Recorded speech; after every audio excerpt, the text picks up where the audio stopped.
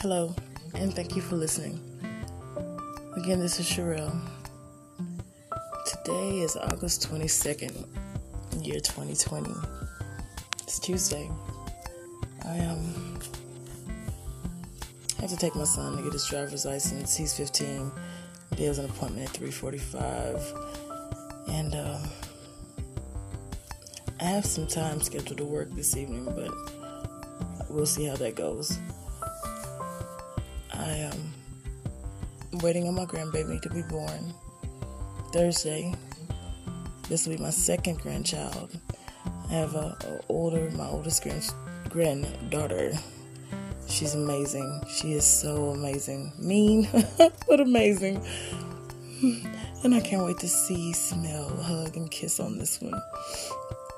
It's a boy. So my daughter, she will have one girl, one boy.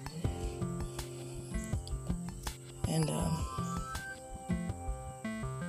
she is amazing, my daughter. I love her to death. I have two sons. My oldest son, he's just a year younger than his sister. So much I can say about him. I adore all of my children. Even my little troublemaker, the 15-year-old, always in trouble. It's all good. He's curious. He's intelligent. And he just stays in the stuff. And it just, oh my God. He's so many hands full. So many hands full.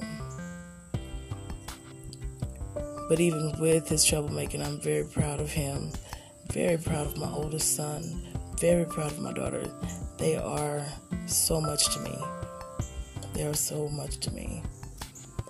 And watching them go through life and seeing them struggle, seeing them have heartaches, seeing them have happy days, and seeing them when they're on top of the world. And this is by far, the best part of parenting.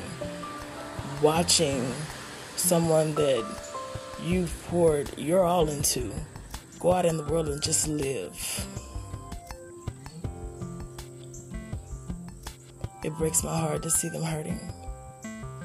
But I'm 40, and not by accident or coincidence. I've lived, and I know that life is a whole roller coaster. You have highs that are so high, so high. You feel like you're on top of the world. Then on the way down, you lose your breath and you just can't catch it. And on the bottom, there's nowhere to go but up. Like it's just up and down. It is what it is. And I mean, you'd be a fool not to accept it. You'd be a fool to want to end your life because you hit a low. You'd be a fool to want to miss any part of life. Life is so full of excitement. So full of excitement. And it's one thing to live the excitement that is life. And it's a whole nother to watch lives that you've given to this earth live it. Oh my God. I can't even explain the rush, the tinkle I just felt saying all that. It's amazing. It is amazing. I am one of those people that will sit out in the rain or listen to the birds' song or just listen to the crickets at night or watch the glow bugs doing their little thing, their little dance. I am one of those people who appreciates everything around me for exactly what it is. Everything and everyone.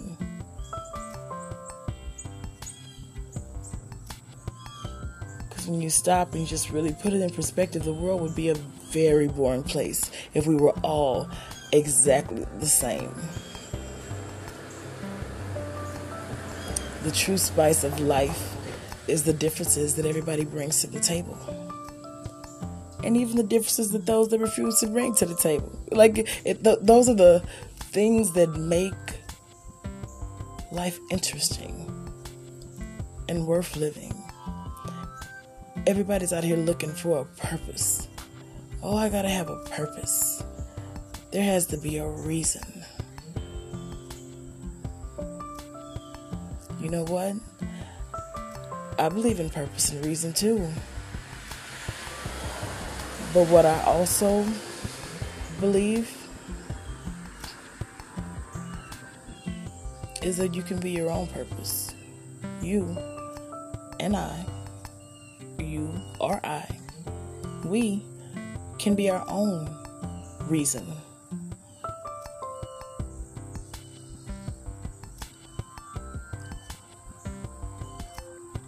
I could be the reason that I want success and that I seek it so drastically and that I don't give up on much of anything and continue to fight against the grain.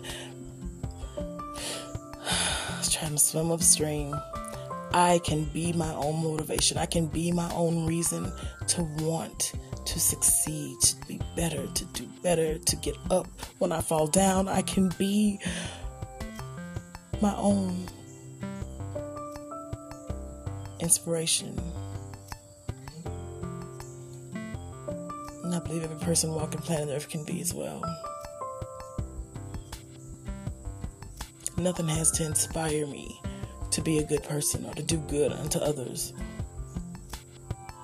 I can inspire me to be good and to do good unto others.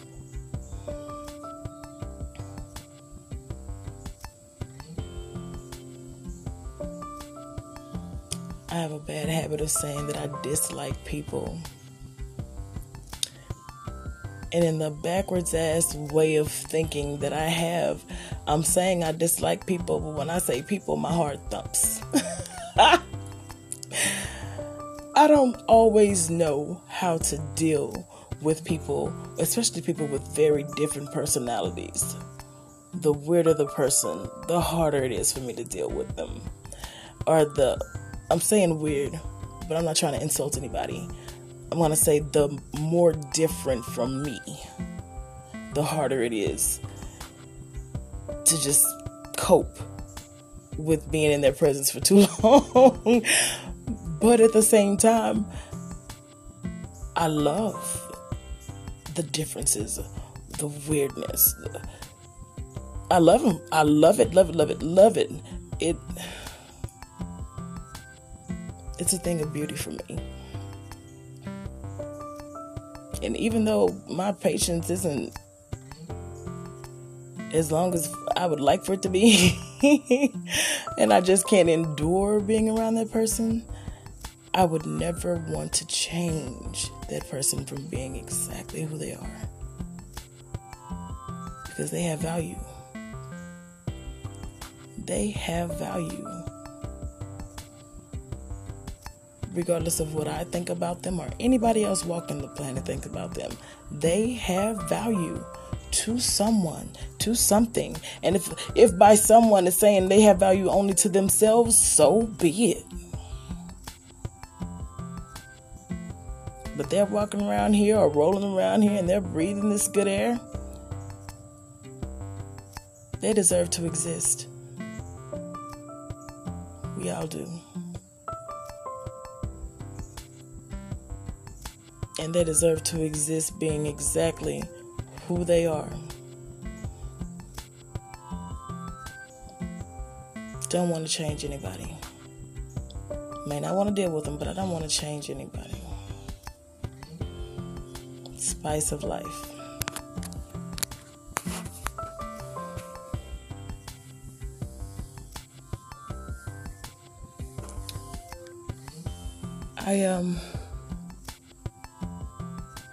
I always ask myself in moments where I'm at the bottom of a barrel, if I could change any one thing in this moment, what would it be? If I could have done any one thing different, what would I have done?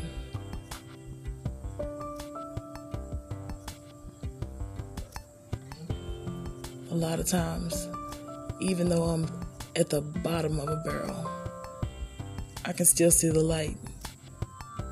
And so I don't carry a lot of regret, if any. If I have any regret, it's very little. Very little. But even that very little can be so big if it continues to present itself in your life as something different, or in a different way, or with a different person.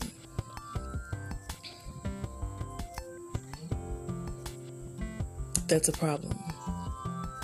Anything that reoccurs is a problem.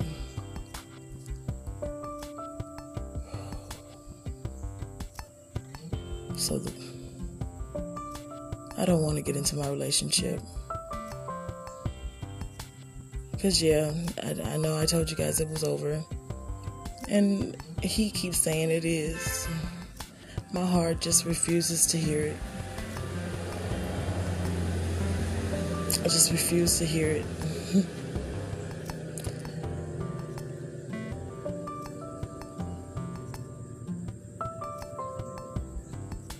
I don't know that I've ever held on to a relationship as tightly as I want to, hope to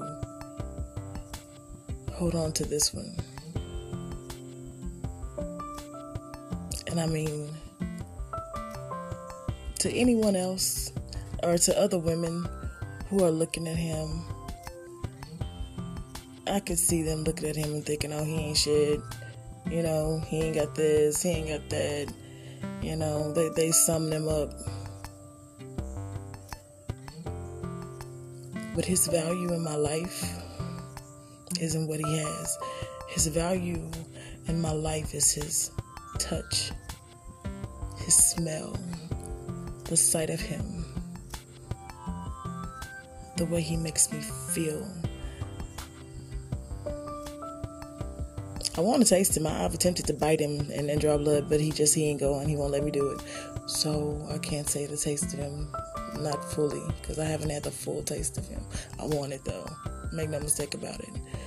Hearing his voice soothes my very soul, just soothes me to the core.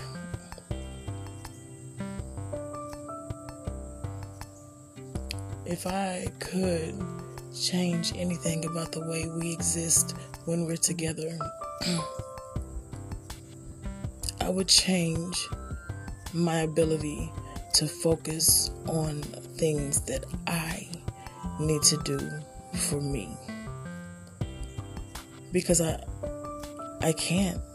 When I'm with him, my focus is what we need to do for us. And I get lost in transition.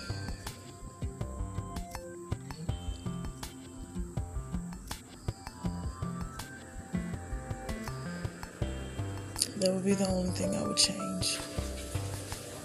He is perfect. He is perfection. He is beauty. He is alpha male.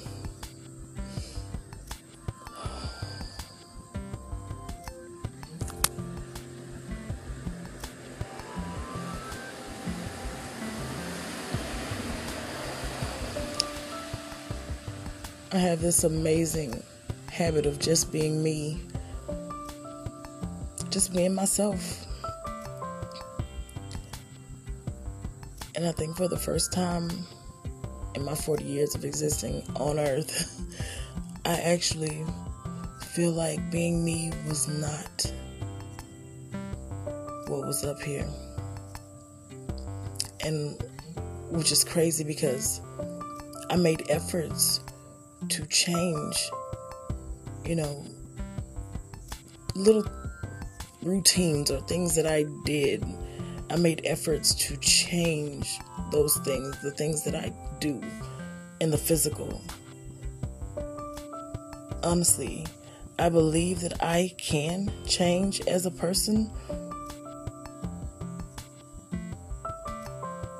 but I honestly don't know how to go about it. And I don't see much wrong with me that needs to be changed.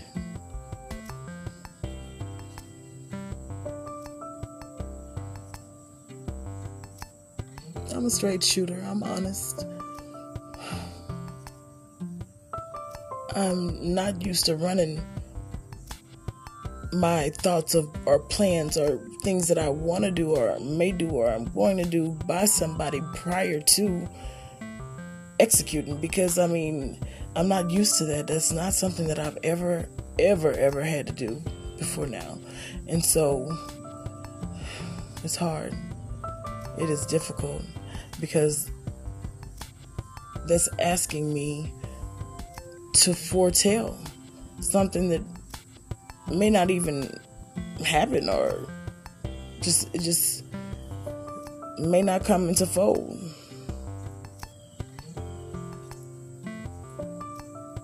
I don't like speaking things into existence. I like the flow of things, just letting things go the way they are intended to go. And I firmly believe that when we speak things aloud and we put that vibration behind that sound, we send it out into the universe, it gets bigger as it grows and goes further and further away from us. It carries with it the weight of your voice, which is vibrating. Like everything else on planet Earth is vibrating on its own level. That gives it power.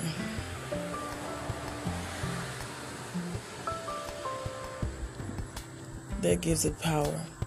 And I often wonder, would things have gone one way or another if it hadn't have been spoken into existence before it came into fold? Because it's written in a lot of ancient studies that words of sound have power.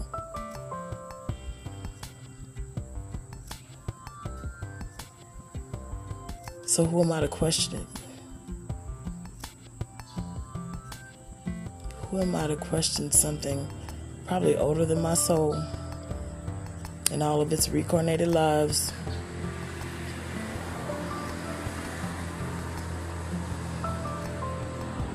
Yeah, so I go out of my way to not speak ill or speak things that the situation hasn't even arisen yet in order for there to be an outcome. I like to let it be exactly what it's going to be. But sometimes the people that we love most and hold nearest and dearest to our hearts are somewhere speaking on us and putting vibrations behind those words, sending it out into the universe.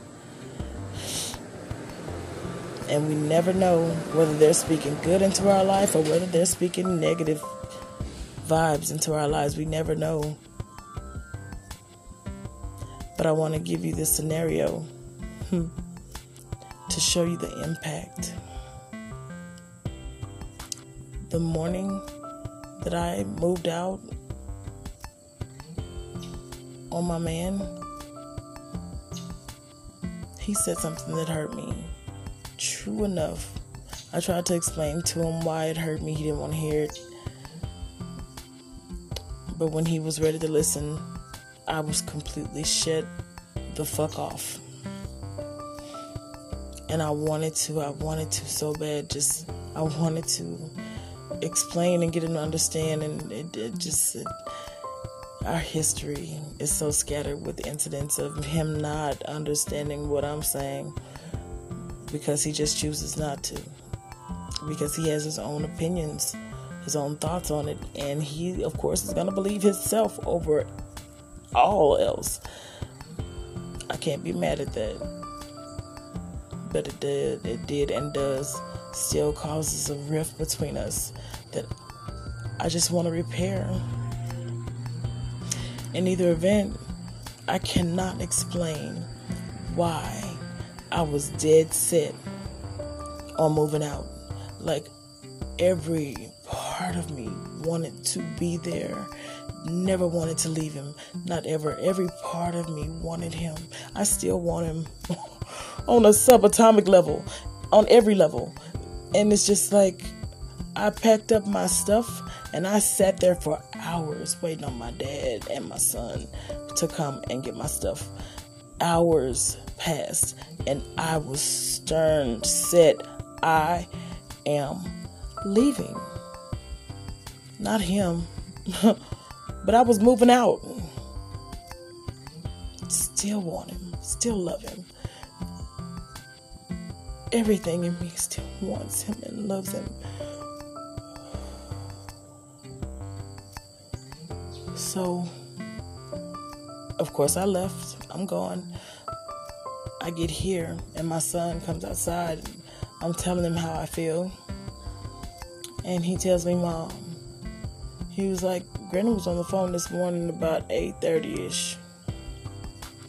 And she was talking to somebody. And I heard her say, yeah, she's still up there with that nigga. It ain't gonna last long. It'll be over soon, I'm sure. When he said that, just like now, everything paused temporarily. My thoughts paused. My feelings paused. Everything just paused. My grandmother is my heart. I love her to death and back and beyond. I hope my soul follows hers throughout the existing of earth. I just couldn't understand what was moving me, but at that moment I did. That's why I couldn't open up. Her words always carry weight in my life, and so for her to speak that, it moved weight. It moved weight. It's alright. So now I find myself fighting for my love. It's okay. I'm trying not to let it get me down, but at the same time, I just can't shake it. And I know me, I don't want to be out with some other guy and constantly talking about him, because I do, and I've done it, and it's ridiculous. It's ridiculous. And I know maybe I should just take some time to heal, but I feel like my time is short. I feel like it's running out, like I don't have time.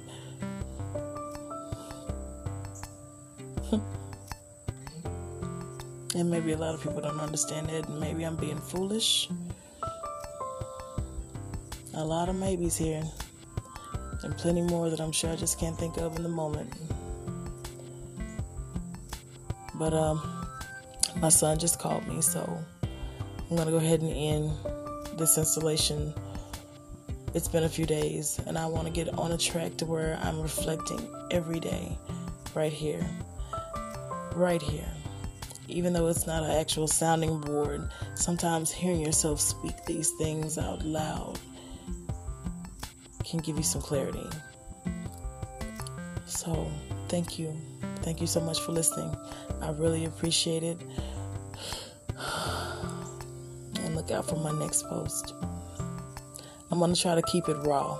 I don't want to get into, which is what I almost did the last time, I don't want to get into written speeches, for segments. I want to just let whatever I'm feeling, whatever is around me, whatever energies are currently in my way or on me, just flow.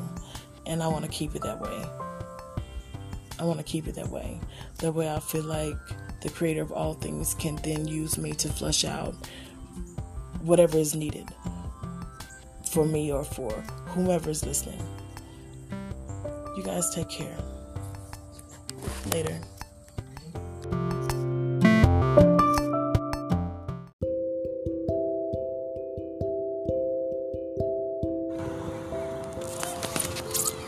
Hello, and thank you, or anyone who takes the time out of their day to listen to my recordings. Today is Tuesday, October 20th, 2020. It's about 5:42 p.m. Central Standard Time. I'm at a park in Texarkana. Well, I guess this would be considered Wake Village, just off of 49. Well, 59 eventually leads to 49, the Liberty Ilo area.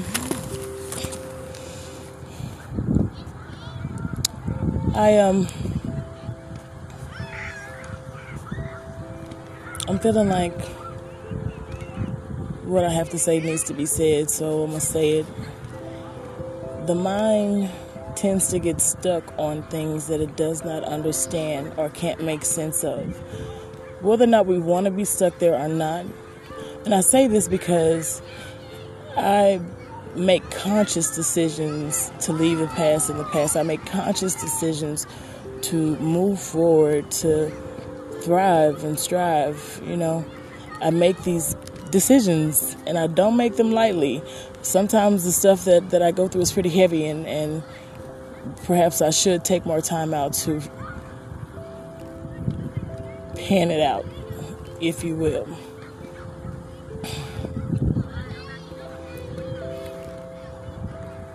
And I'm starting to think that perhaps I'm making a cowardice decision in moving on, or being so determined to strive and to thrive despite whatever has occurred.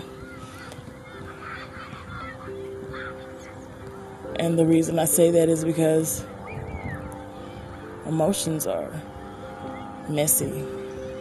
Emotions aren't something that you can easily foretell. Like, before someone actually made you feel a certain way, or before you felt, because no one can actually make you do anything. Everything that we do of our own is of our own. So, despite what the mouth says, I think on a lot of levels, a lot of us know and understand that fact that we are in control. We are the pilot here of our own feelings, our own decisions, our own period, our own everything.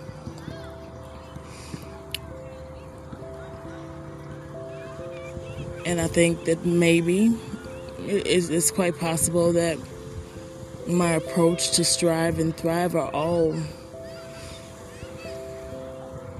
being used to help me avoid facing pretty much my mishaps, my fuck-ups.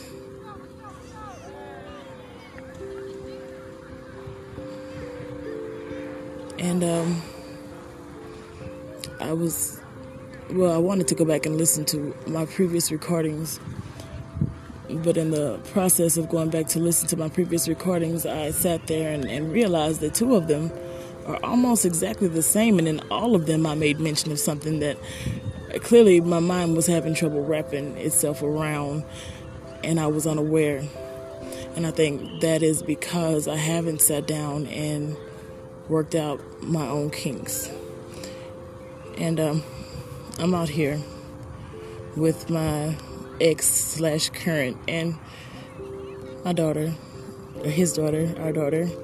So I'm gonna have to pick this up another time.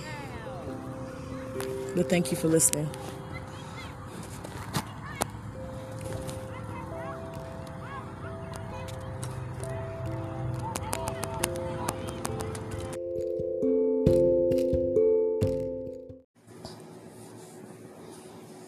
Hello, and good day to you all. Or you individual, because I don't think anyone's really tuned in. But in either event, I wanted to come on and explain the hiatus. I found myself becoming very redundant, but I guess what I'm realizing is the way I was consumed in the relationship led to that being the majority of what was on my mind. So I thought to myself, I said, self, let me give myself a little distance and so forth. And so I have. I was thinking also about having a very structured conversation here. But honestly, when I have structured conversations, they lack the passion most times that I want to give, and so forth.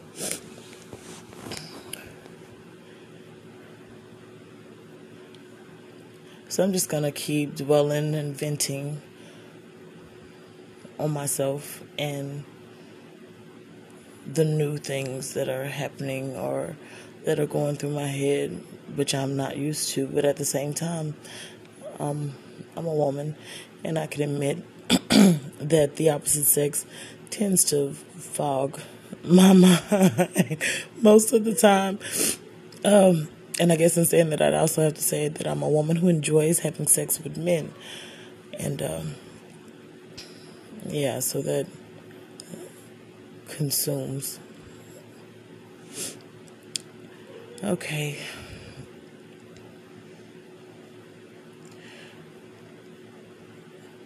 I was thinking for a little while, and it hit my mind. It was like, I spent 19 plus years for the most focused on raising my children. And all of them aren't grown yet. My daughter, she's 20.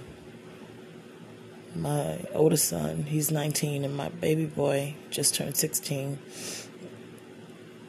a few months back. But I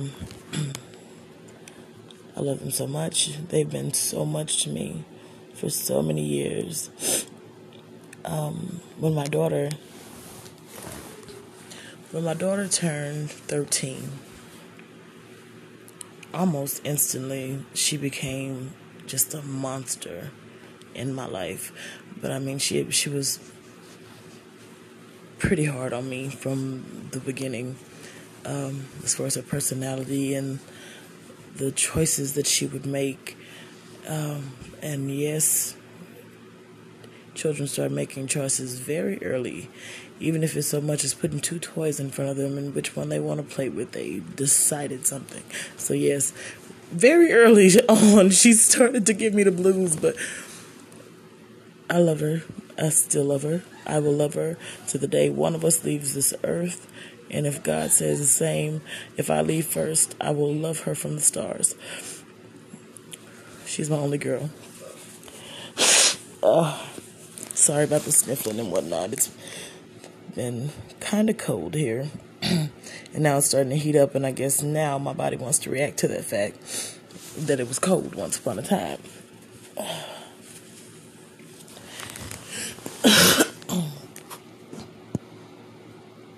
I feel like I gave my half of my life to my children. Half of some really good years of my life to my children. Do I regret it? No, I don't. Does it hurt? Yes. And I guess the reason why it hurts is because I'm not physically capable of doing all the things I used to could do 20 years ago.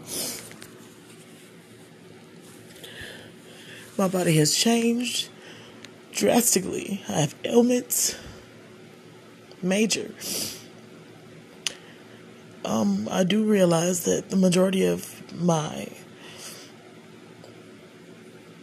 issues started after my car wreck in 2009. I do realize that.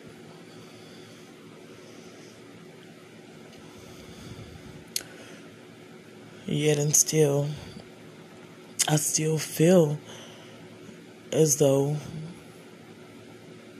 I missed out on a lot of things. I regret that I didn't live my life according to the things my grandmother was trying to structure within my life.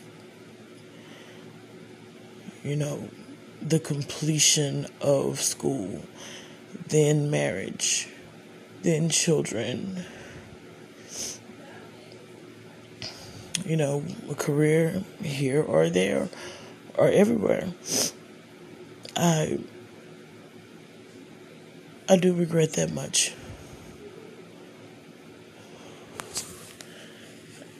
I was raised by adults who would tell me every day how beautiful I was or how smart I was because I drew with my colors in the line. And not realizing or even realizing my Uncle Junior, the one who, and I don't know if I've discussed this here, but he died of COVID when it first came out in prison. He had been there for 35 years. Plus, perhaps a little longer. When I was a little girl, he used to babysit me all the time. And he'd either have me on his hip or on his neck everywhere he went. And he taught me how to ride a bike. He taught me how to color, how to write my alphabet, my 1, 2, 3s. And he also taught me how to color in the lines. And he showed me what a relief it was to let go too in the process. You get used to drawing in the lines, so you focus on that and you concentrate on it so drastically. But, you can also bring your frustrations to the color big book too and just go crazy. And it felt so good. Like it was a release. He was amazing. And I hate that I'm not ever going to see him again in this life. And I hope and pray that our souls follow each other into the next. Getting back to what I was saying. The adults around me, except for my mother, for whatever reason, she just was determined to tear me down.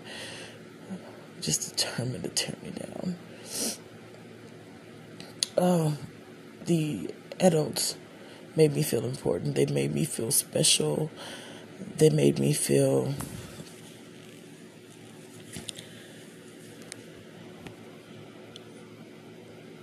a certain greatness, a certain belonging, a certain will to live, to survive.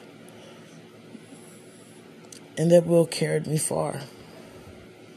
It really did. I'm not sure what having kids did to that structure, but it changed it quite a bit.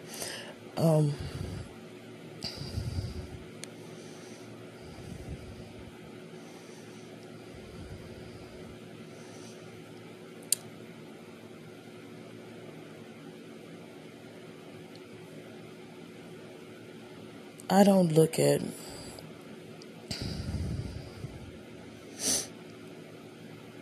myself now at the age of 41. I had a birthday that just passed. I don't look at myself now at the age of 41 and see someone who's beautiful, smart. I don't have that spark, that glow. I burn bright. It's just not clear as light. It's not as clearly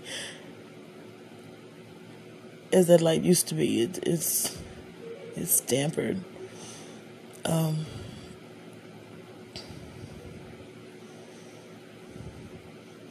I myself, I did the dampering. With the gifts God has given you, what will you do? And I chose to do the things that I did, and that's what that is. And I'm grateful that I was able to see it as such and step up and take responsibility for my actions. Not that I didn't have moments of questioning myself, or moments where I felt like, okay, let me try to start again, or let me try to do it right. Or obviously I had those moments, because at one point, after everything I had accumulated since I left everything in an apartment that my daughter's father was living in at the time. Everything that I accumulated from that point burned in a house fire. And it was just gone. And it was like, what was any of this for? You know? Like, I had quite a bit of material things, specifically clothing, shoes, purses to match the clothing and shoes, and belts and accessories, like ridiculous stuff. I've never been big on hanging things on my walls. I don't like stuff hanging all over my walls. But I had pictures in a beautiful wall desk that like went from ceiling to floor. And I had shelves and shelves. And I had pictures all around them. And I had a beautiful family album like in an opposite corner on a stand with some candles. Like it was decorated nicely. Like, I'm not going to sit here and catalog everything that I lost in the fire. I was on a mission to. I don't know why. But, yeah. Gone. And I had really been working hard. Like, I worked at a gas station, third shift. Like, and then got scared so badly by a guy that I dated that I started bringing my pistol to work. Like, I was afraid for my life. And I was happy when they fired me. Because I was there by myself from, like, midnight up until 8 in the morning. Or 7, I don't remember. Something like that. I think I came in a couple hours prior. Anyway, they fired me. And then I worked at a chicken plant, like a dirty slave. And, like, when my car broke down, I caught a bus back and forth to the chicken plant, which added an additional 3-4 hours to my day. Mind you, at this point, I had like 2 kids.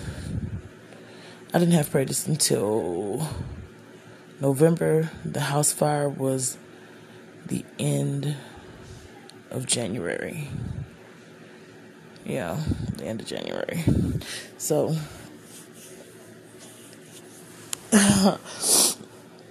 I worked hard for that stuff. And it was gone in the blink of an eye. And I started to think about my foundation. Like, I had nothing to fall back on. I went and stayed with my sister, my oldest sister, for like 2.5, nearly 3 days.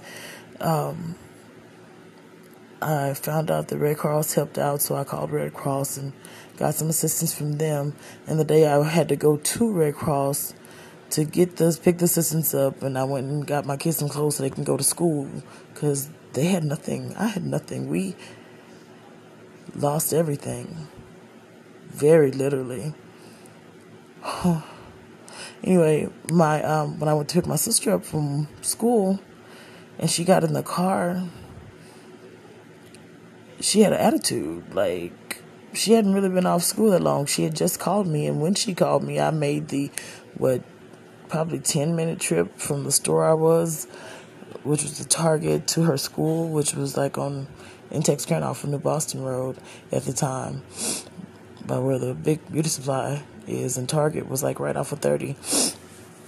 In either event, neither here nor there, we went and picked the kids up from school, and then we headed back to her apartment in Ashdown, and she calls my dad. Me and my kids are all in the car. We're all in the car with her. And she tells my dad, I don't know what you need to do, but you need to do something, as if I did something to her. And I won't even go into the background I won't even go into our background. This was probably the first time in my life I've ever asked my sister for help. And we were 24. I was definitely at least 24, possibly about to be 25. Yeah, 24, about to be 25 the next month. Because I had Pratus in 04.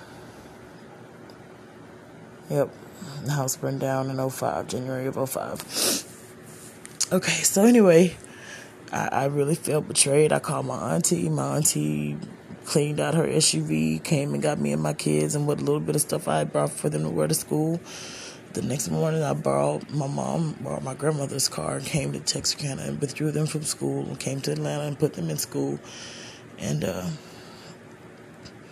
I was living with my grandmother, which is basically the only place I'm welcomed, to be honest, if I'm being honest with myself. If my dad, kept a roof over his head, I would always be welcome at my dad's house.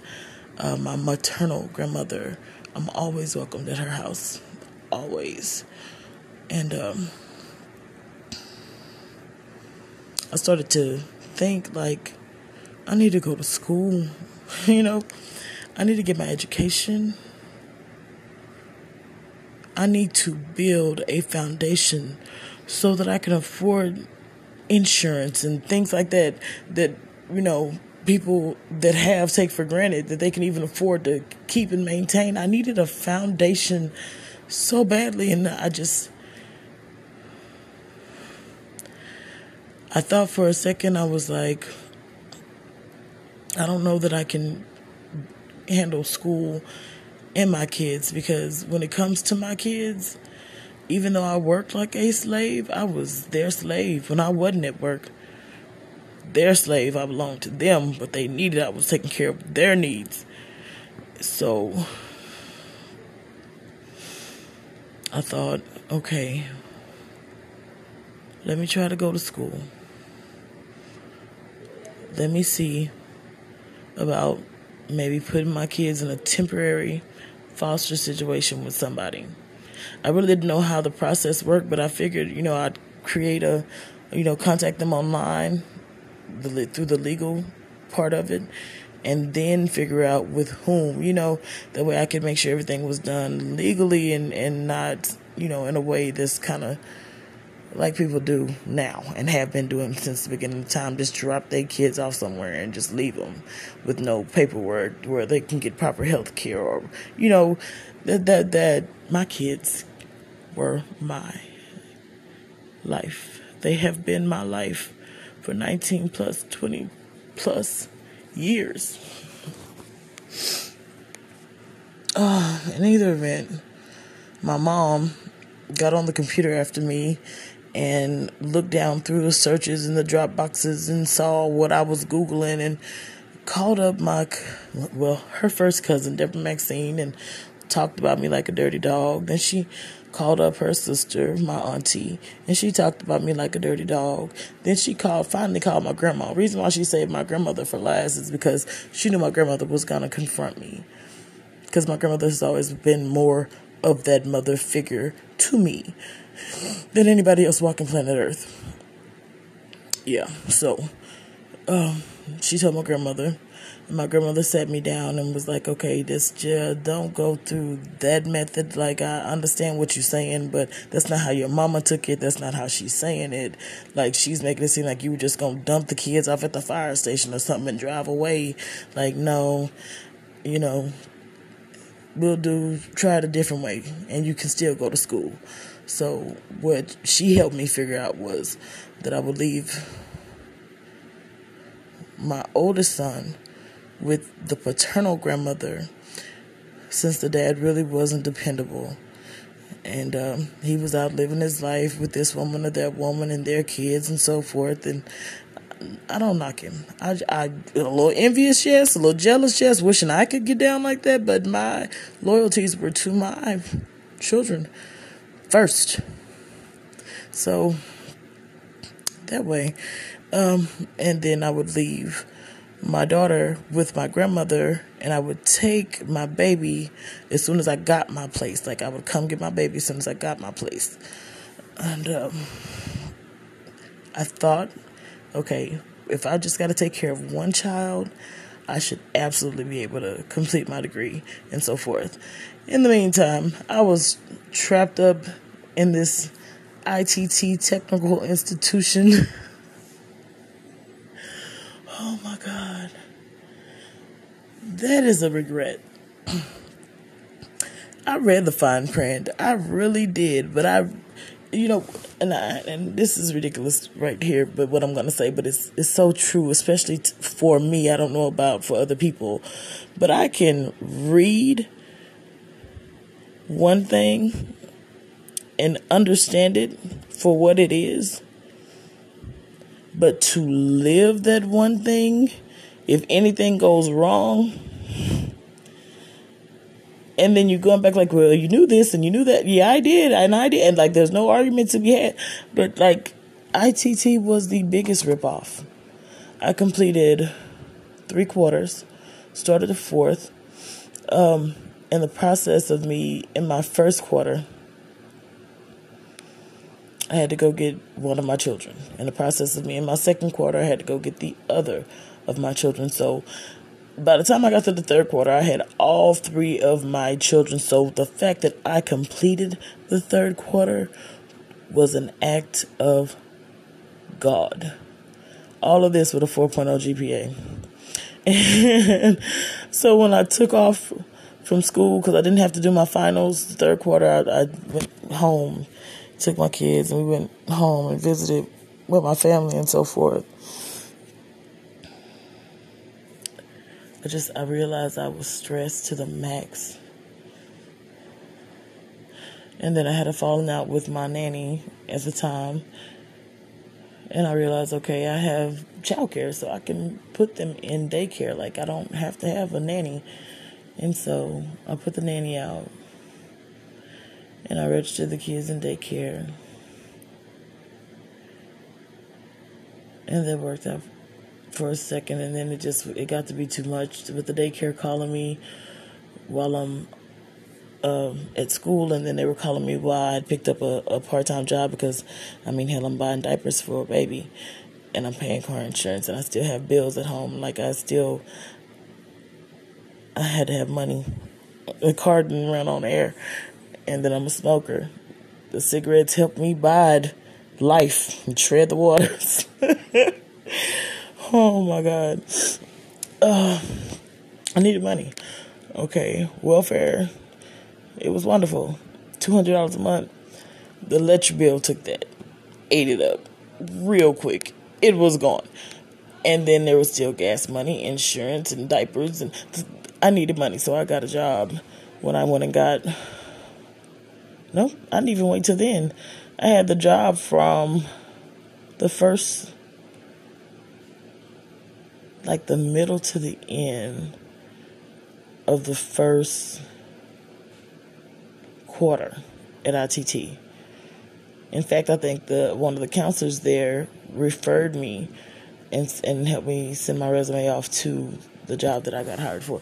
In either event, working full-time, going to school full-time, 3 babies, no nanny, dealing with the school, dealing with the daycare.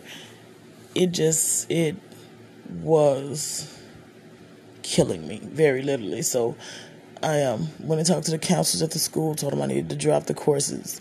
And they just politely reminded me, well, you're 3 quarters in, so if you can leave now if you want to, absolutely. You'll owe us $18,000. I'm like, bitch, what?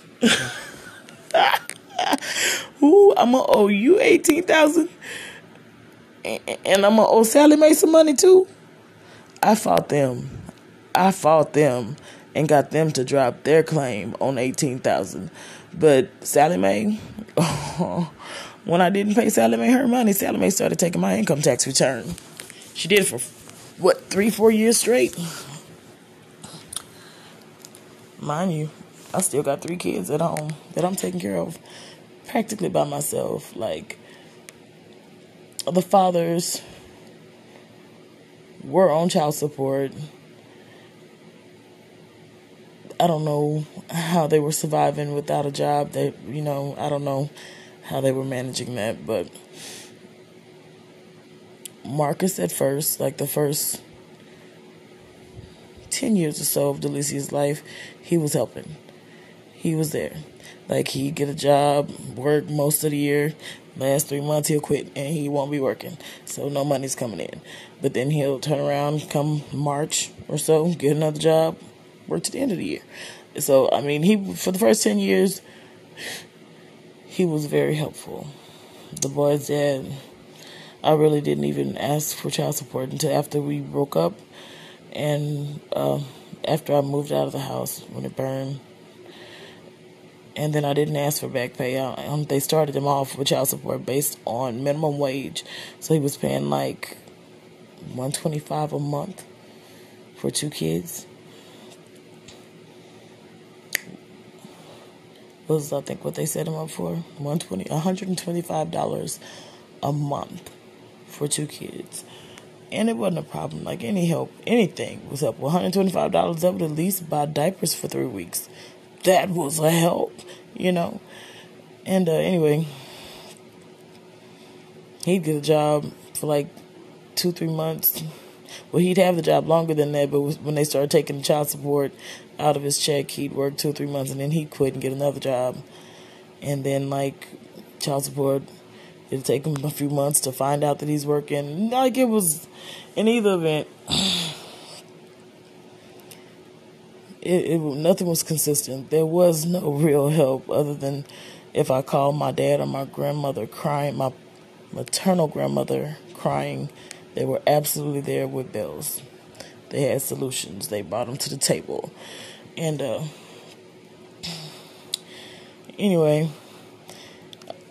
after that, I really didn't know how to go about it. So I registered at a community college to try to further my education, and ITT was upset that I had to fight them or whatever over the money they were claiming that I owed them directly. And finally they released my transcript after I appealed it, I think, to the furthest it could have went through their system.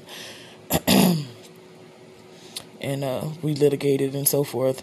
They released my transcript, and then, like, the community college couldn't use anything off of the transcript. So it was like I fought like a dog to start off with, these 3 quarters where I'm about to, complete at least a year and get nothing. Like, I got nothing from ITT except for owing Sally Mae another $18K plus interest, because, Sally Mae gonna add her interest monthly. All right, so anyway, starting from scratch, community college, I found a more convenient job. Everything was convenient about it except for the location. It was very steady, like set off days, set work days. It was comfortable. I wasn't like straining myself physically. Like, I could sit at a desk, talk on a phone, type on a computer for 8 hours during a 9-hour shift, in which lunch was an hour. It was nice. Benefits, beautiful. And still my 3 kids. Yeah, so when I registered and started classes at the junior college, by then, I think my sister and her 2 babies had moved in with me, I do believe. My kids were still in daycare at the time. I had to find a daycare that was 24 hours because I was going into work at 6, getting off at 3, having to be at school 5 o'clock Monday and Wednesday, 5:30 on Tuesday and Thursdays, getting out of school at 11:30 Monday and Tuesdays and midnight Tuesdays and Thursdays, and then I had to come back to school Saturday morning from 8 to 12. That was my first schedule at the community college. So I found a daycare. It was 24 hours. Switched my kids over to that daycare. I don't remember if they had an issue with picking them up from the school that they were attending or what. I'm not sure. But it seems like maybe my sister had to buffer and take them from school to daycare for me because with traffic in Dallas, I didn't have time to go from Grapevine to freaking South Arlington. And I mean the Crespus of South Arlington. And I couldn't, stop, no. Yeah, couldn't do it. And, they ended up transferring to another school. Anyway, there's a whole bunch of strife in between there that's relevant. Like, everything is just, I was trying to get an idea of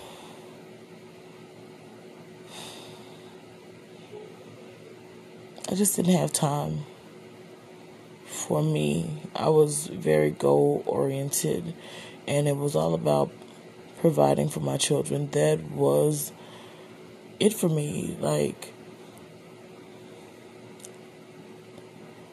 I've never viewed my children as mistakes. Not ever. And I wasn't about to start just because life knocked me on my ass. They weren't mistakes, and they deserved a better life. And I gave everything I had to try to make that happen. We got really close. At least once, maybe twice. We got really close. Yeah, I'm going to definitely say twice. But life happens. I think the fire took away one of our really close chances, and then, I don't know, ITT with their thieving behinds.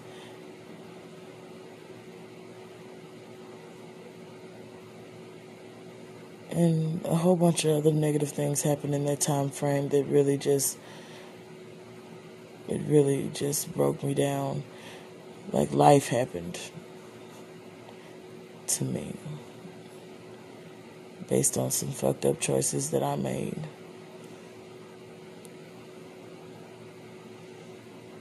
Yep. In either event, I think I gave up for just a little while after I went to jail for 19 days and lost probably one of the best jobs I had ever had before, up until then. I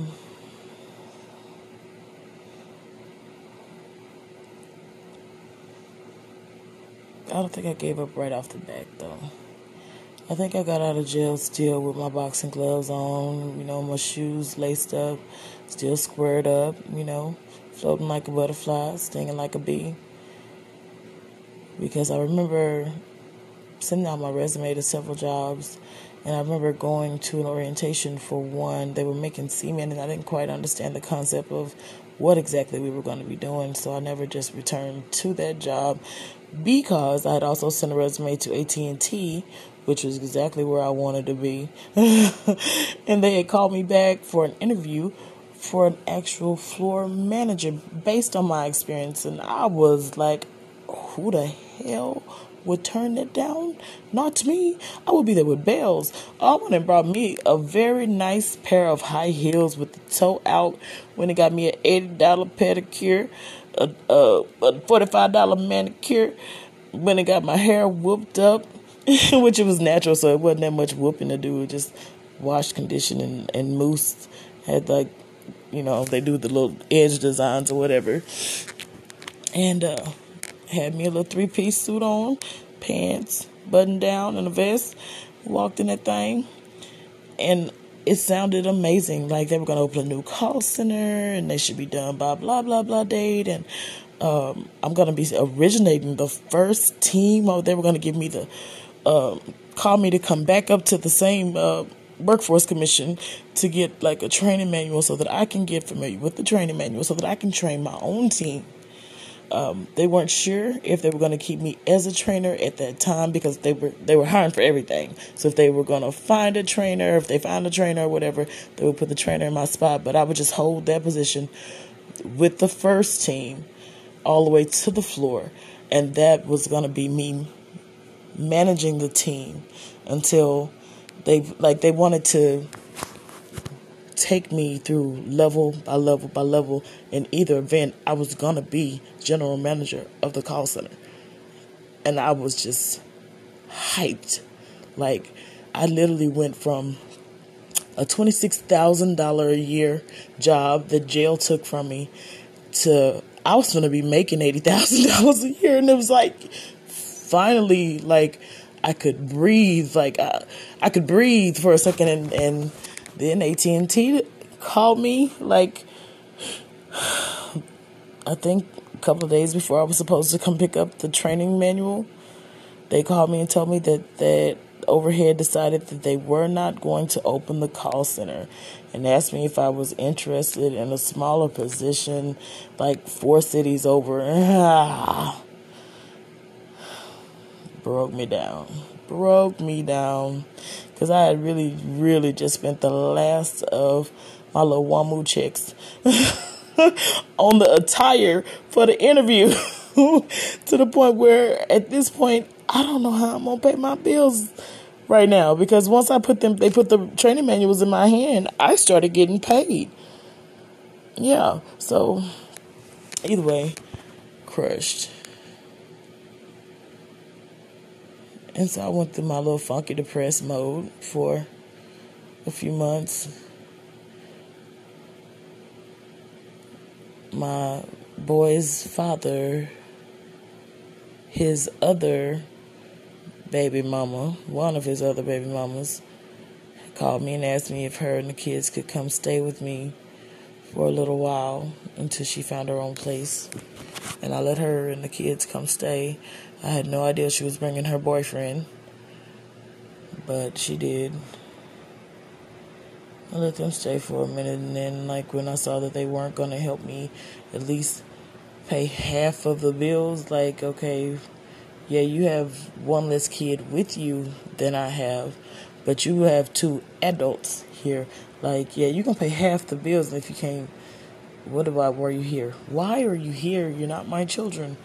Like, she had lived with me before, and I took total care of her. Yeah, her and her kids. Yeah, no, not you, your boyfriend, and your kids, but whatever.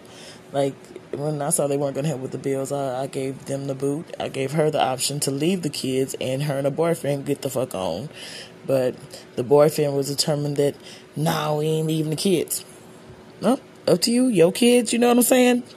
Hey, do what you gotta do. But I'm just letting you know, you two can't stay here. The kids are welcome to stay.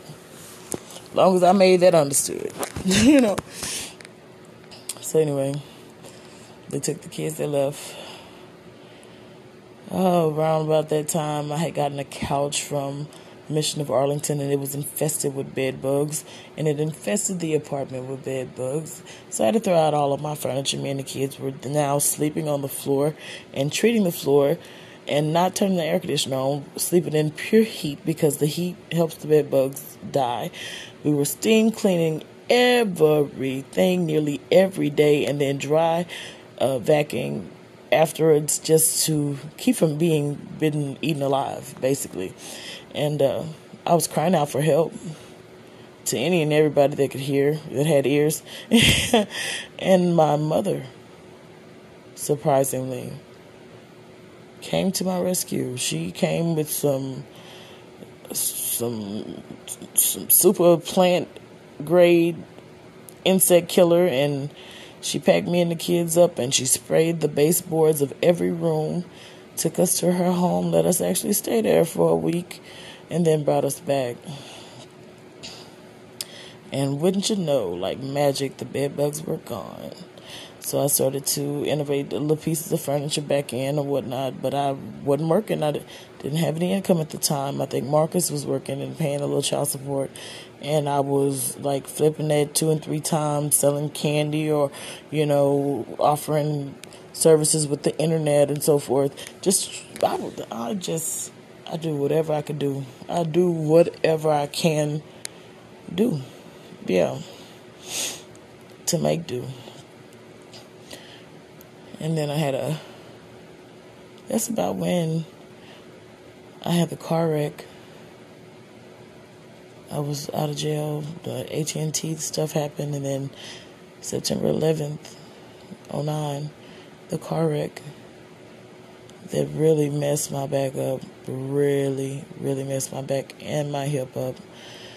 And it just was pretty much downhill from that point. But we didn't actually become homeless until 2014, I believe. Yeah, it was 2014. We went to living with people from place to place. And I just got my own place. Praise the Creator of all things in October of 2020. Yep, got my own place. It wasn't exactly what I was anticipating on. I was anticipating on buying a house, and then I was going to buy the house on my own at first, and then when I met that man, I figured we would do it together, and that was not the move. And so that when I realized that wasn't going to happen, it was like, yeah, I can't do it alone right now. I got to rebuild. So I just jumped out because, geez, 6 years of living with other people. Even though my father is an amazing person, my grandmother is an amazing person.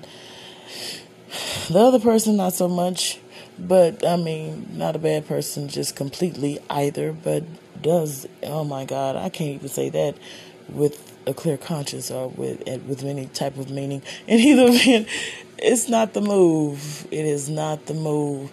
And I know a lot of people are in situations, including us, that we were in a situation where we really didn't have any options because I lost my housing due to some technicalities or whatnot.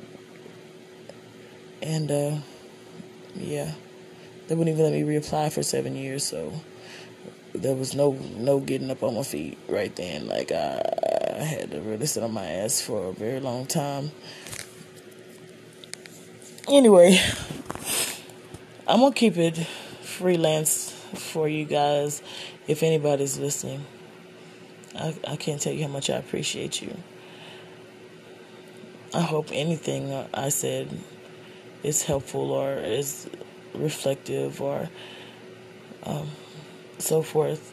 I don't really have a high point. I'm just coming here to vent and give myself a sounding board so that I can maybe come back and listen myself and hear, the pain in my voice or, just whatever it is I think I need to hear. But I guess I do want to kind of throw it in that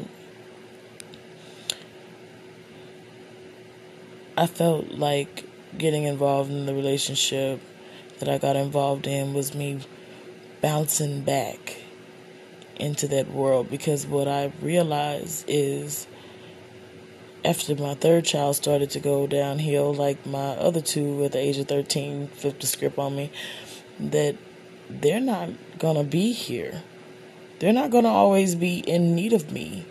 There's going to come a time that they're going to be so consumed and wrapped up in their own personal lives, living la vida loca. And I'm going to be what? By myself? I was afraid. I don't want to be by myself. And I think after going through this last 8 months of what I went through, as much as I don't want to be by myself, if I have to live that life, I will. I can and I absolutely will. Yep. And I'll still try to hold my head as high as I always have.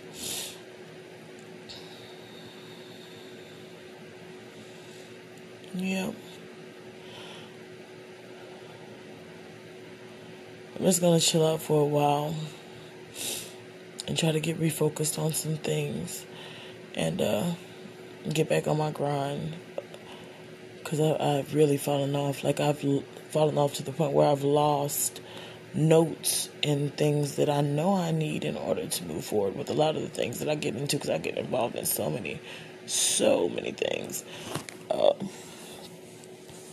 Kind of catch myself, get back to me, focus on me. Yep, because I'm the only person who is going to focus on me. Yep. So, I guess if I gotta have a high point, focus on you. Because I promise you, no matter how many people love you, no matter how strongly, how deeply, how true their love is, they are unable to focus on you in the way that you are able to focus on you. Focus on yourself. Yeah.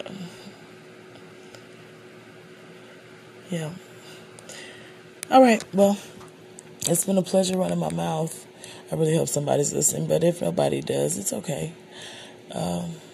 Like I said, sounding board and reflection I needed sometimes. I need it. Farewell.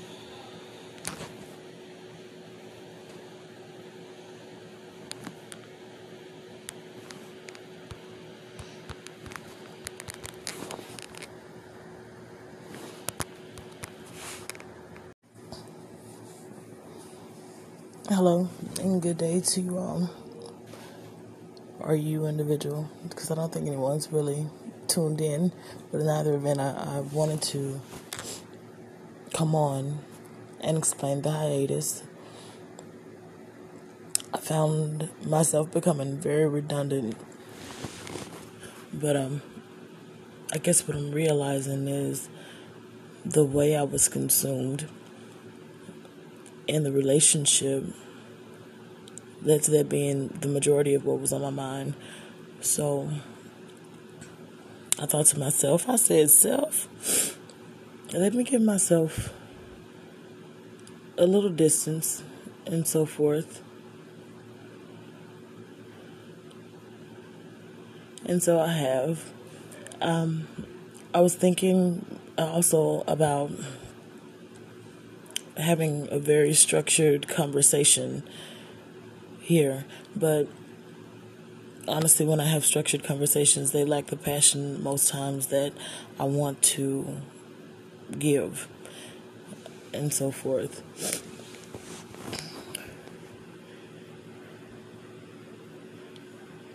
So I'm just gonna keep dwelling and venting on myself and the new things that are happening or that are going through my head, which I'm not used to. But at the same time, I'm a woman, and I can admit that the opposite sex tends to fog my mind most of the time.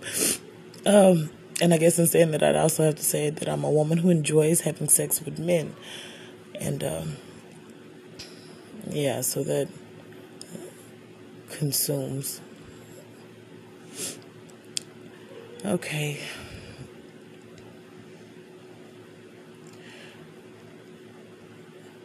I was thinking for a little while, and it hit my mind. It was like, I spent 19 plus years for the most focused on raising my children. And all of them aren't grown yet. My daughter, she's 20. My oldest son, he's 19, and my baby boy just turned 16 a few months back. But I love them so much. They've been so much to me for so many years. When my daughter turned 13, almost instantly she became just a monster in my life. But I mean, she was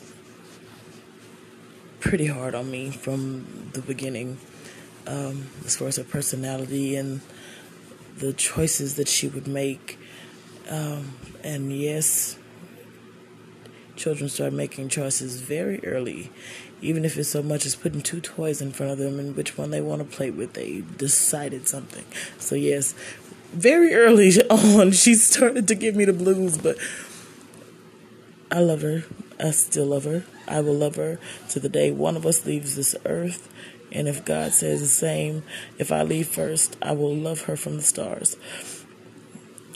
She's my only girl.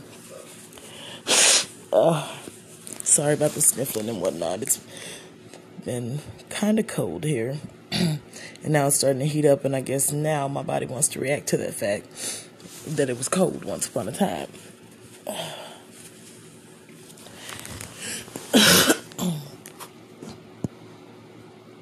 I feel like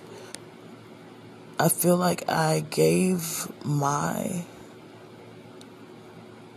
half of my life to my children.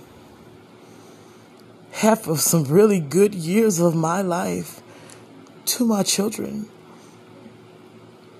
Do I regret it? No, I don't.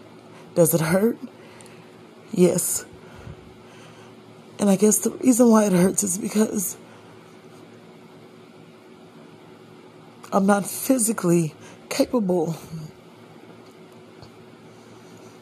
of doing all the things I used to could do 20 years ago. My body has changed drastically. I have ailments, major. I do realize that the majority of my issues started after my car wreck in 2009. I do realize that.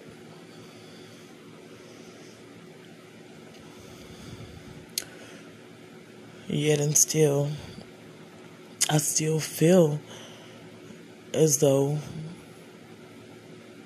I missed out on a lot of things. I regret that I didn't live my life according to the things my grandmother was trying to structure within my life. You know, the completion of school, then marriage, then children, you know, a career here or there or everywhere. I do regret that much.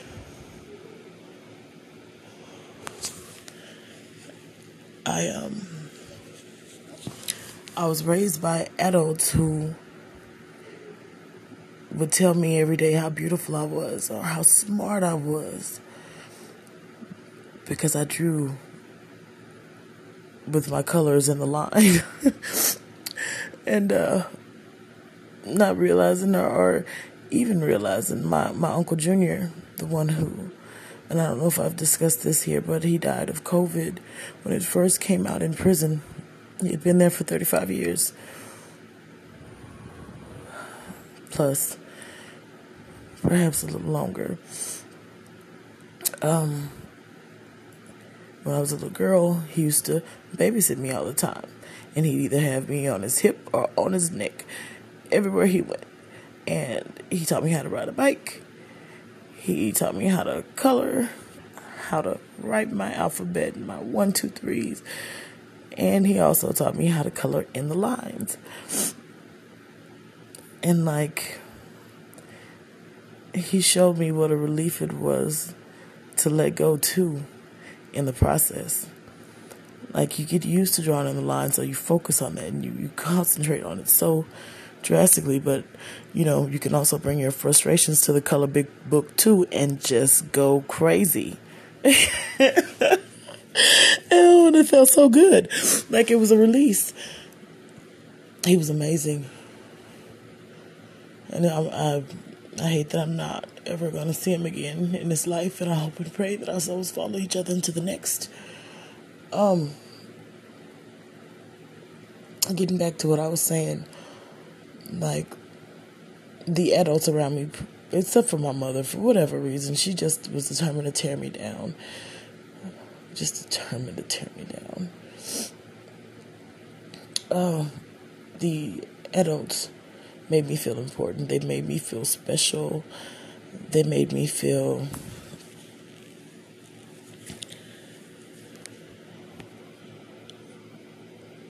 I don't know, a certain greatness, a certain belonging, a certain will to live, to survive. And that will carried me far. It really did. I'm not sure what having kids did to that structure, but it changed it quite a bit.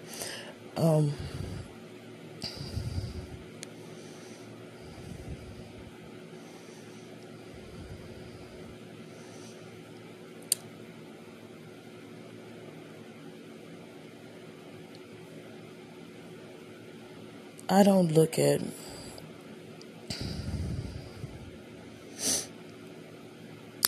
myself now at the age of 41. I had a birthday that just passed.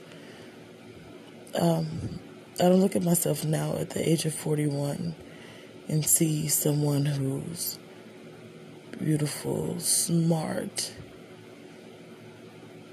You know, I don't have that spark, that glow. I burn bright. It's just not clear as light. Like, it's not as clearly as that light used to be. It's dampered.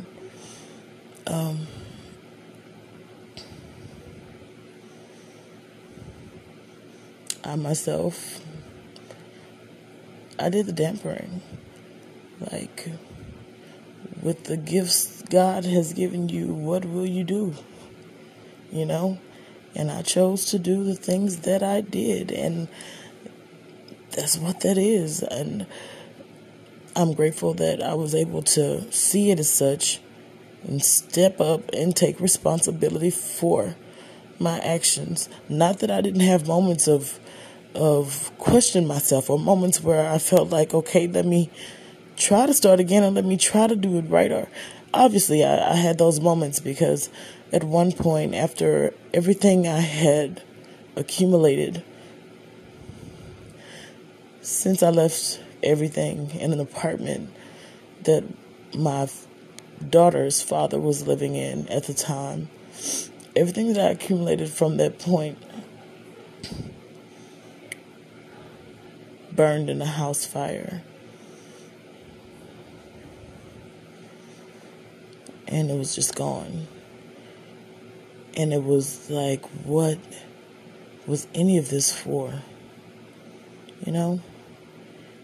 Like, I had quite a bit of material things, specifically clothing, shoes, purses to match the clothing and shoes, and belts and accessories, like ridiculous stuff. I've never been big on hanging things on my walls. I don't like stuff hanging all over my walls. But I had pictures in a beautiful wall desk that like went from ceiling to floor. And I had shelves and shelves. And I had pictures all around them. And I had a beautiful family album like in an opposite corner on a stand with some candles. Like, it was decorated nicely. Like, I'm not going to sit here and catalog everything that I lost in the fire. I was on a mission to. I don't know why. But, yeah. Gone. And I had really been working hard. Like, I worked at a gas station, third shift. Like, and then got scared so badly by a guy that I dated that I started bringing my pistol to work. Like, I was afraid for my life. And I was happy when they fired me. Because I was there by myself from, like, midnight up until 8 in the morning. Or 7, I don't remember. Something like that. I think I came in a couple hours prior. Anyway, they fired me, and then I worked at a chicken plant, like a dirty slave. And, like, when my car broke down, I caught a bus back and forth to the chicken plant, which added an additional 3-4 hours to my day. Mind you, at this point, I had, like, 2 kids. I didn't have practice until November. The house fire was the end of January. Yeah, the end of January. So, I worked hard for that stuff, and it was gone in the blink of an eye. And I started to think about my foundation. Like, I had nothing to fall back on. I went and stayed with my sister, my oldest sister, for like 2.5, nearly 3 days. I found out the Red Cross helped out, so I called Red Cross and got some assistance from them. And the day I had to go to Red Cross to pick the assistance up, and I went and got my kids some clothes so they can go to school, because they had nothing. I had nothing. We lost everything. Very literally. Anyway, when I went to pick my sister up from school, and she got in the car, she had an attitude. Like, she hadn't really been off school that long. She had just called me, and when she called me, I made what probably 10-minute trip from the store I was, which was the Target, to her school, which was like in Texarkana off of New Boston Road at the time, by where the big beauty supply is, and Target was like right off of 30. In either event, neither here nor there, we went and picked the kids up from school, and then we headed back to her apartment in Ashdown, and she calls my dad. Me and my kids are all in the car. We're all in the car with her. And she tells my dad, I don't know what you need to do, but you need to do something, as if I did something to her. And I won't even go into our background.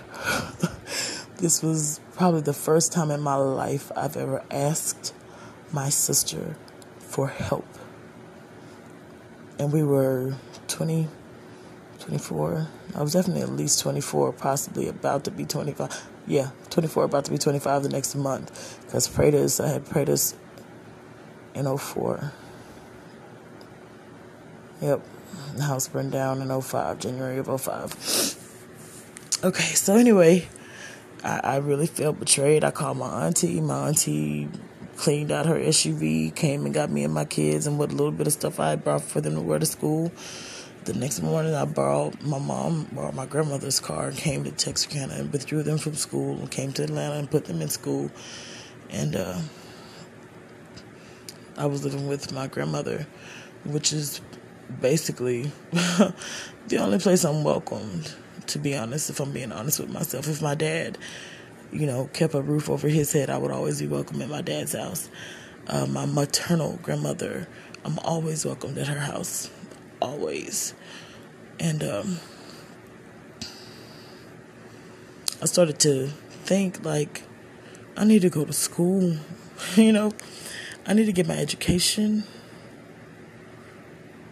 I need to build a foundation so that I can afford insurance and things like that people that have take for granted, that they can even afford to keep and maintain. I needed a foundation so badly, and I thought for a second, I was like, I don't know that I can handle school and my kids, because when it comes to my kids, even though I worked like a slave, I was their slave. When I wasn't at work, their slave, I belonged to them, but they needed, I was taking care of their needs. So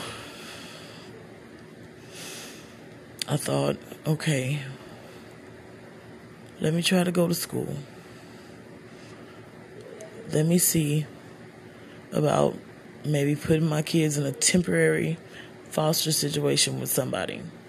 I really didn't know how the process worked, but I figured, I'd create contact them online through the legal part of it, and then figure out with whom, that way I could make sure everything was done legally and not, in a way that's kind of like people do now and have been doing since the beginning of time. Just drop their kids off somewhere and just leave them with no paperwork where they can get proper health care, or, that my kids were my life. They have been my life for 19 plus, 20 plus years. In either event, my mom got on the computer after me and looked down through the searches and the drop boxes and saw what I was Googling, and called up her first cousin, Deborah Maxine, and talked about me like a dirty dog. Then she called up her sister, my auntie, and she talked about me like a dirty dog. Then she finally called my grandma. The reason why she saved my grandmother for last is because she knew my grandmother was going to confront me. Because my grandmother has always been more of that mother figure to me than anybody else walking planet Earth. Yeah, so she told my grandmother, and my grandmother sat me down and was like, okay, don't go through that method. Like, I understand what you're saying, but that's not how your mama took it. That's not how she's saying it. Like, she's making it seem like you were just going to dump the kids off at the fire station or something and drive away. Like, no, we'll try it a different way, and you can still go to school. So what she helped me figure out was that I would leave my oldest son with the paternal grandmother, since the dad really wasn't dependable.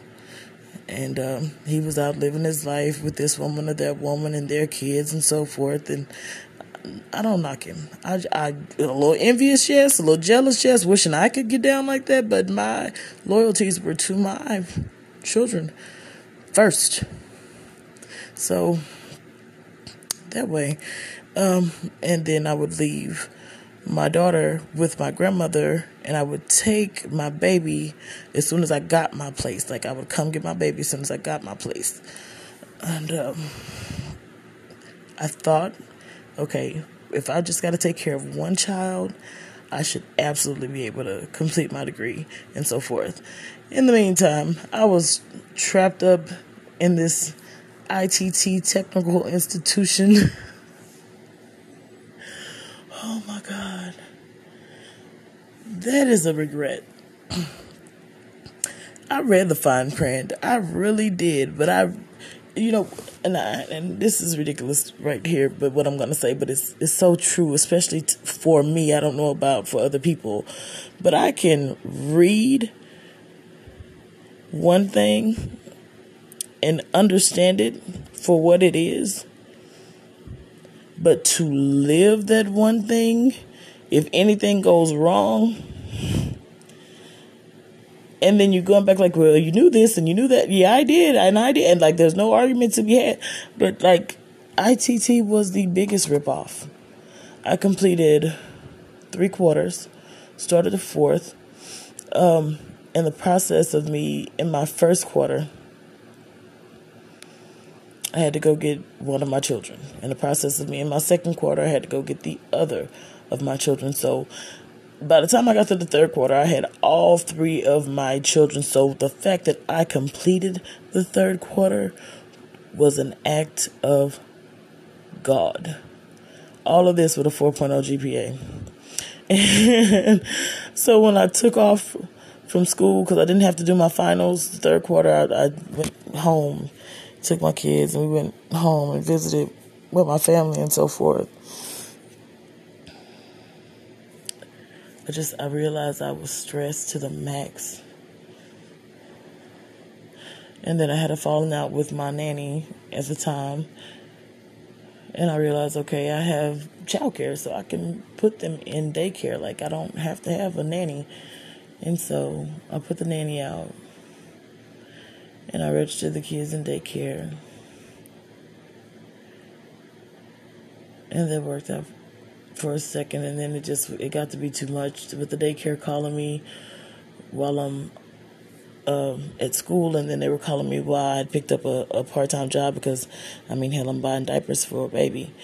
And I'm paying car insurance. And I still have bills at home. Like, I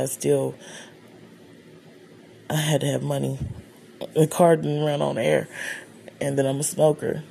The cigarettes help me bide life and tread the waters. Oh my God. I needed money. Okay, welfare. It was wonderful. $200 a month. The electric bill took that. Ate it up real quick. It was gone. And then there was still gas money, insurance, and diapers. And I needed money, so I got a job when I went and got... No, I didn't even wait till then. I had the job from the first, like the middle to the end of the first quarter at ITT. In fact, I think one of the counselors there referred me and helped me send my resume off to the job that I got hired for. In either event, working full-time, going to school full-time, 3 babies, no nanny, dealing with the school, dealing with the daycare. It was killing me, very literally. So I went and talked to the counselors at the school, told them I needed to drop the courses, and they just politely reminded me, well, you're 3 quarters in, so if you leave now if you want to, absolutely. You'll owe us $18,000. I'm like, bitch, what? Ooh, I'm going to owe you $18,000, and I'm going to owe Sally Mae some money too? I fought them. I fought them and got them to drop their claim on $18,000. But Sallie Mae, when I didn't pay Sallie Mae her money, Sallie Mae started taking my income tax return. She did it for, 3-4 years straight? Mind you, I still got 3 kids at home that I'm taking care of practically by myself. Like, the fathers were on child support. I don't know how they were surviving without a job. I don't know how they were managing that. But Marcus at first, like the first 10 years or so of Delicia's life, he was helping. He was there. Like, he'd get a job, work most of the year. Last 3 months, he'll quit and he won't be working. So no money's coming in. But then he'll turn around come March or so, get another job, work to the end of the year. So, I mean, he for the first 10 years, he was very helpful. The boy's dad, I really didn't even ask for child support until after we broke up. And after I moved out of the house when it burned. And then I didn't ask for back pay. They started him off with child support based on minimum wage. So he was paying like $125 a month for 2 kids.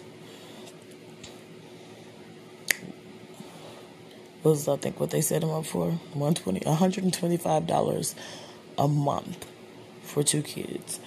And it wasn't a problem. Like, any help, anything was helpful. $125 up to at least buy diapers for 3 weeks. That was a help, And anyway, he'd get a job for like 2-3 months. Well, he'd have the job longer than that, but when they started taking the child support out of his check, he'd work 2 or 3 months, and then he'd quit and get another job. And then, like, child support, it'd take him a few months to find out that he's working. Like, it was, in either event, nothing was consistent. There was no real help other than if I called my dad or my grandmother crying, my maternal grandmother crying. They were absolutely there with bills. They had solutions. They brought them to the table. And anyway, after that, I really didn't know how to go about it. So I registered at a community college to try to further my education, and ITT was upset that I had to fight them or whatever over the money they were claiming that I owed them directly. And finally they released my transcript after I appealed it, I think, to the furthest it could have went through their system. And we litigated and so forth. They released my transcript, and then, like, the community college couldn't use anything off of the transcript. So it was like I fought like a dog to start off with, these 3 quarters where I'm about to, complete at least a year and get nothing. Like, I got nothing from ITT except for owing Sallie Mae another $18K plus interest, because, Sallie Mae gonna add her interest monthly. All right, so anyway, starting from scratch, community college, I found a more convenient job. Everything was convenient about it except for the location. It was very steady, like set off days, set work days. It was comfortable. I wasn't like straining myself physically. Like, I could sit at a desk, talk on a phone, type on a computer for 8 hours during a 9-hour shift, in which lunch was an hour. It was nice. Benefits, beautiful. And still my 3 kids. Yeah, so when I registered and started classes at the junior college, by then, I think my sister and her 2 babies had moved in with me, I do believe. My kids were still in daycare at the time. I had to find a daycare that was 24 hours because I was going into work at 6, getting off at 3, having to be at school 5 o'clock Monday and Wednesday, 5:30 on Tuesday and Thursdays, getting out of school at 11:30 Monday and Tuesdays and midnight, Tuesdays and Thursdays, and then I had to come back to school Saturday morning from 8 to 12. That was my first schedule at the community college. So I found a daycare. It was 24 hours, switched my kids over to that daycare. I don't remember if they had an issue with picking them up from the school that they were attending or what. I'm not sure. But it seems like maybe my sister had to buffer and take them from school to daycare for me because with traffic in Dallas, I didn't have time to go from Grapevine to freaking South Arlington. And I mean the Crespus of South Arlington. And I couldn't, stop, I couldn't do it. And, they ended up transferring to another school. Anyway, there's a whole bunch of strife in between there that's relevant. Everything is just, I was trying to get an idea of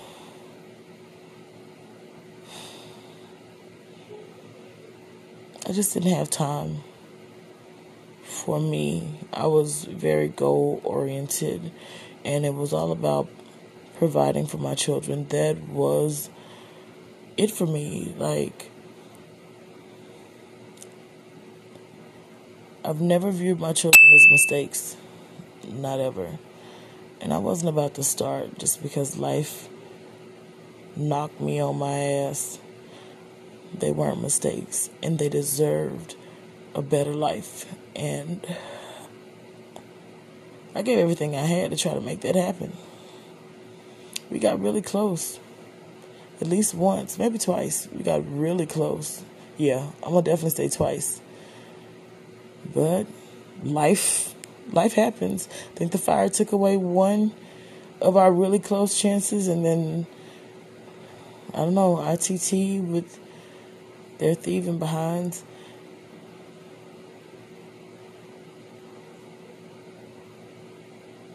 And a whole bunch of other negative things happened in that time frame that really just broke me down. Life happened to me based on some fucked up choices that I made.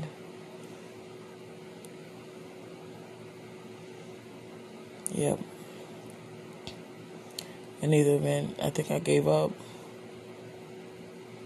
for just a little while after I went to jail for 19 days and lost probably one of the best jobs I had ever had before, up until then. I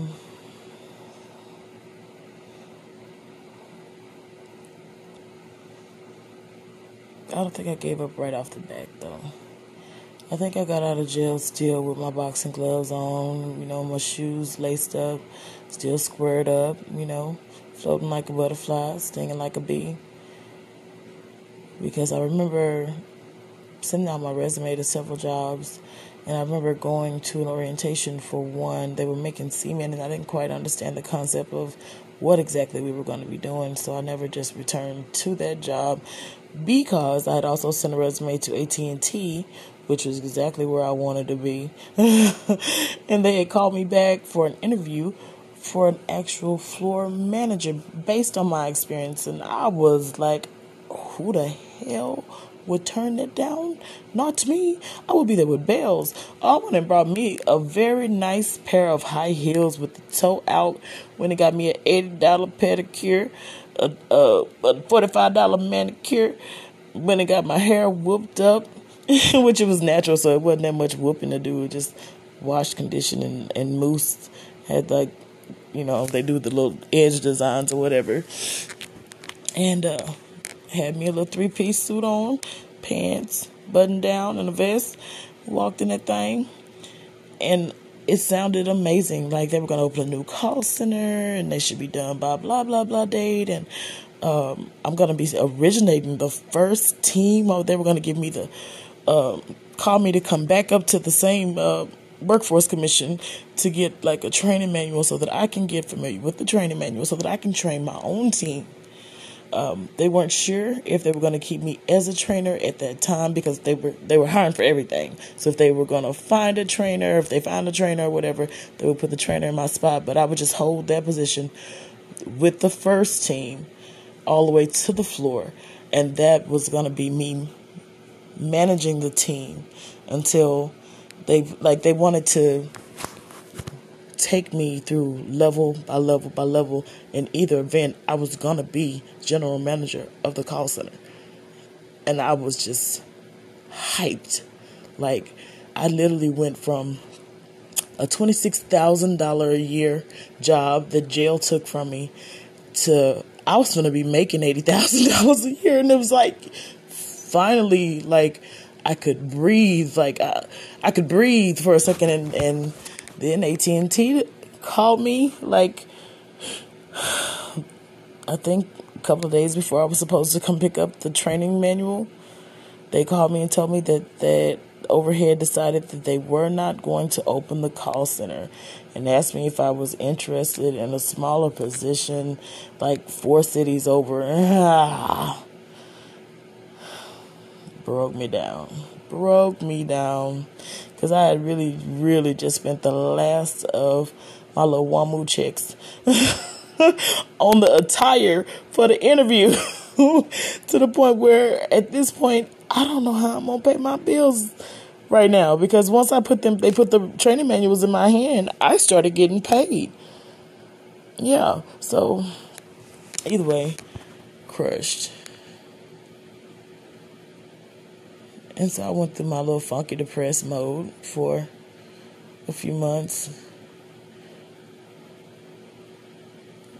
My boy's father, his other baby mama, one of his other baby mamas, called me and asked me if her and the kids could come stay with me for a little while until she found her own place. And I let her and the kids come stay. I had no idea she was bringing her boyfriend, but she did.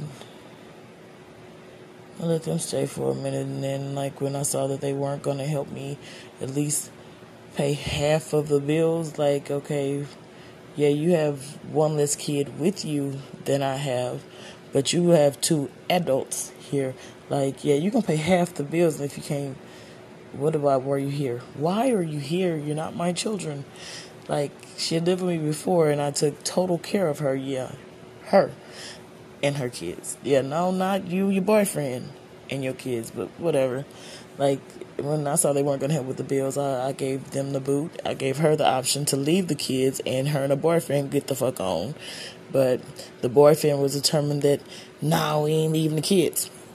No, up to you, your kids, you know what I'm saying? Hey, do what you got to do. But I'm just letting you know, you 2 can't stay here. The kids are welcome to stay. As long as I made that understood. You know. So anyway, they took the kids, they left. Oh, around about that time, I had gotten a couch from Mission of Arlington, and it was infested with bed bugs, and it infested the apartment with bed bugs. So I had to throw out all of my furniture. Me and the kids were now sleeping on the floor and treating the floor and not turning the air conditioner on, sleeping in pure heat because the heat helps the bed bugs die. We were steam cleaning everything nearly every day, and then dry vacuuming afterwards, just to keep from being eaten alive, basically. And I was crying out for help to any and everybody that could hear, that had ears.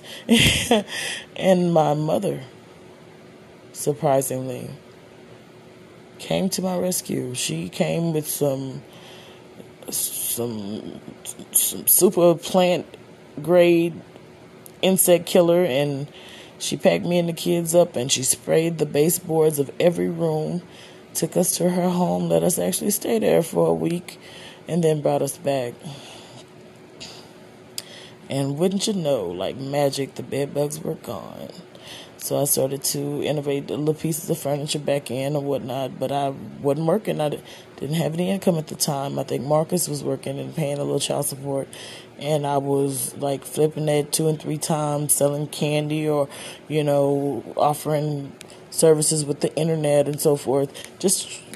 I just I do whatever I can do. I do whatever I can do. Yeah. To make do. And then that's about when I had the car wreck. I was out of jail. The AT&T stuff happened, and then September 11th, 09, the car wreck that really messed my back up. Really, really messed my back and my hip up. And it just was pretty much downhill from that point. But we didn't actually become homeless until 2014, I believe. Yeah, it was 2014. We went to living with people from place to place. And I just got my own place. Praise the Creator of all things in October of 2020. Yep, got my own place. It wasn't exactly what I was anticipating on. I was anticipating on buying a house, and then I was going to buy the house on my own at first, and then when I met that man, I figured we would do it together, and that was not the move. And so that when I realized that wasn't going to happen, it was like, yeah, I can't do it on my own right now. I got to rebuild, so I just jumped out because, 6 years of living with other people. Even though my father is an amazing person, my grandmother is an amazing person. The other person, not so much, but not a bad person, just completely either, but oh my God, I can't even say that with a clear conscience or with any type of meaning. In either event, it's not the move. It is not the move.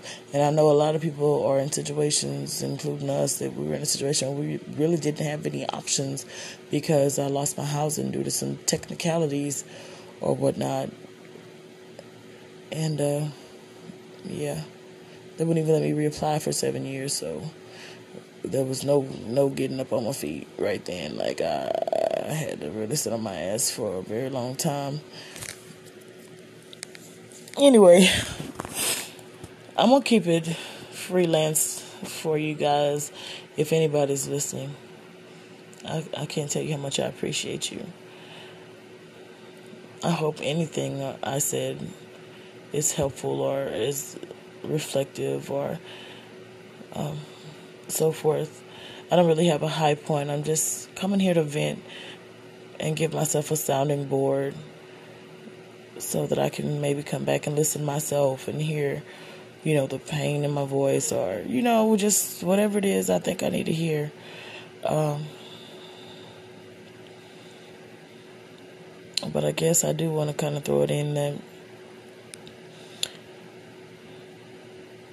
I felt like getting involved in the relationship that I got involved in was me bouncing back into that world, because what I realized is after my third child started to go downhill, like my other two at the age of 13 flipped the script on me, that they're not going to be here. They're not going to always be in need of me.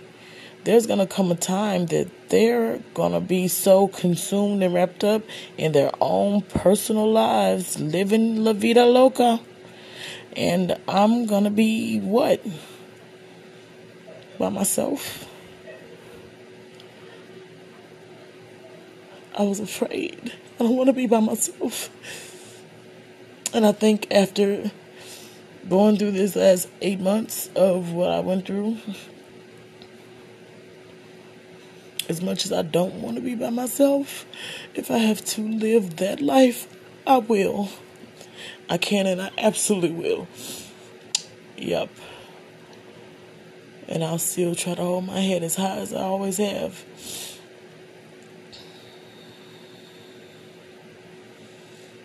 Yep. I'm just going to chill out for a while and try to get refocused on some things and get back on my grind, because I've really fallen off. Like, I've fallen off to the point where I've lost notes and things that I know I need in order to move forward with a lot of the things that I get into, because I get involved in so many things. Kind of really catch myself, get back to me, focus on me. Yep, because I'm the only person who is going to focus on me. Yep. So, I guess if I gotta have a high point, focus on you. Because I promise you, no matter how many people love you, no matter how strongly, how deeply, how true their love is, they are unable to focus on you in the way that you are able to focus on you. Focus on yourself. Yeah.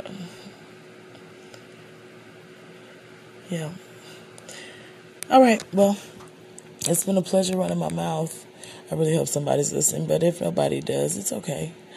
Like I said, sounding board and reflection, I need it sometimes. I need it.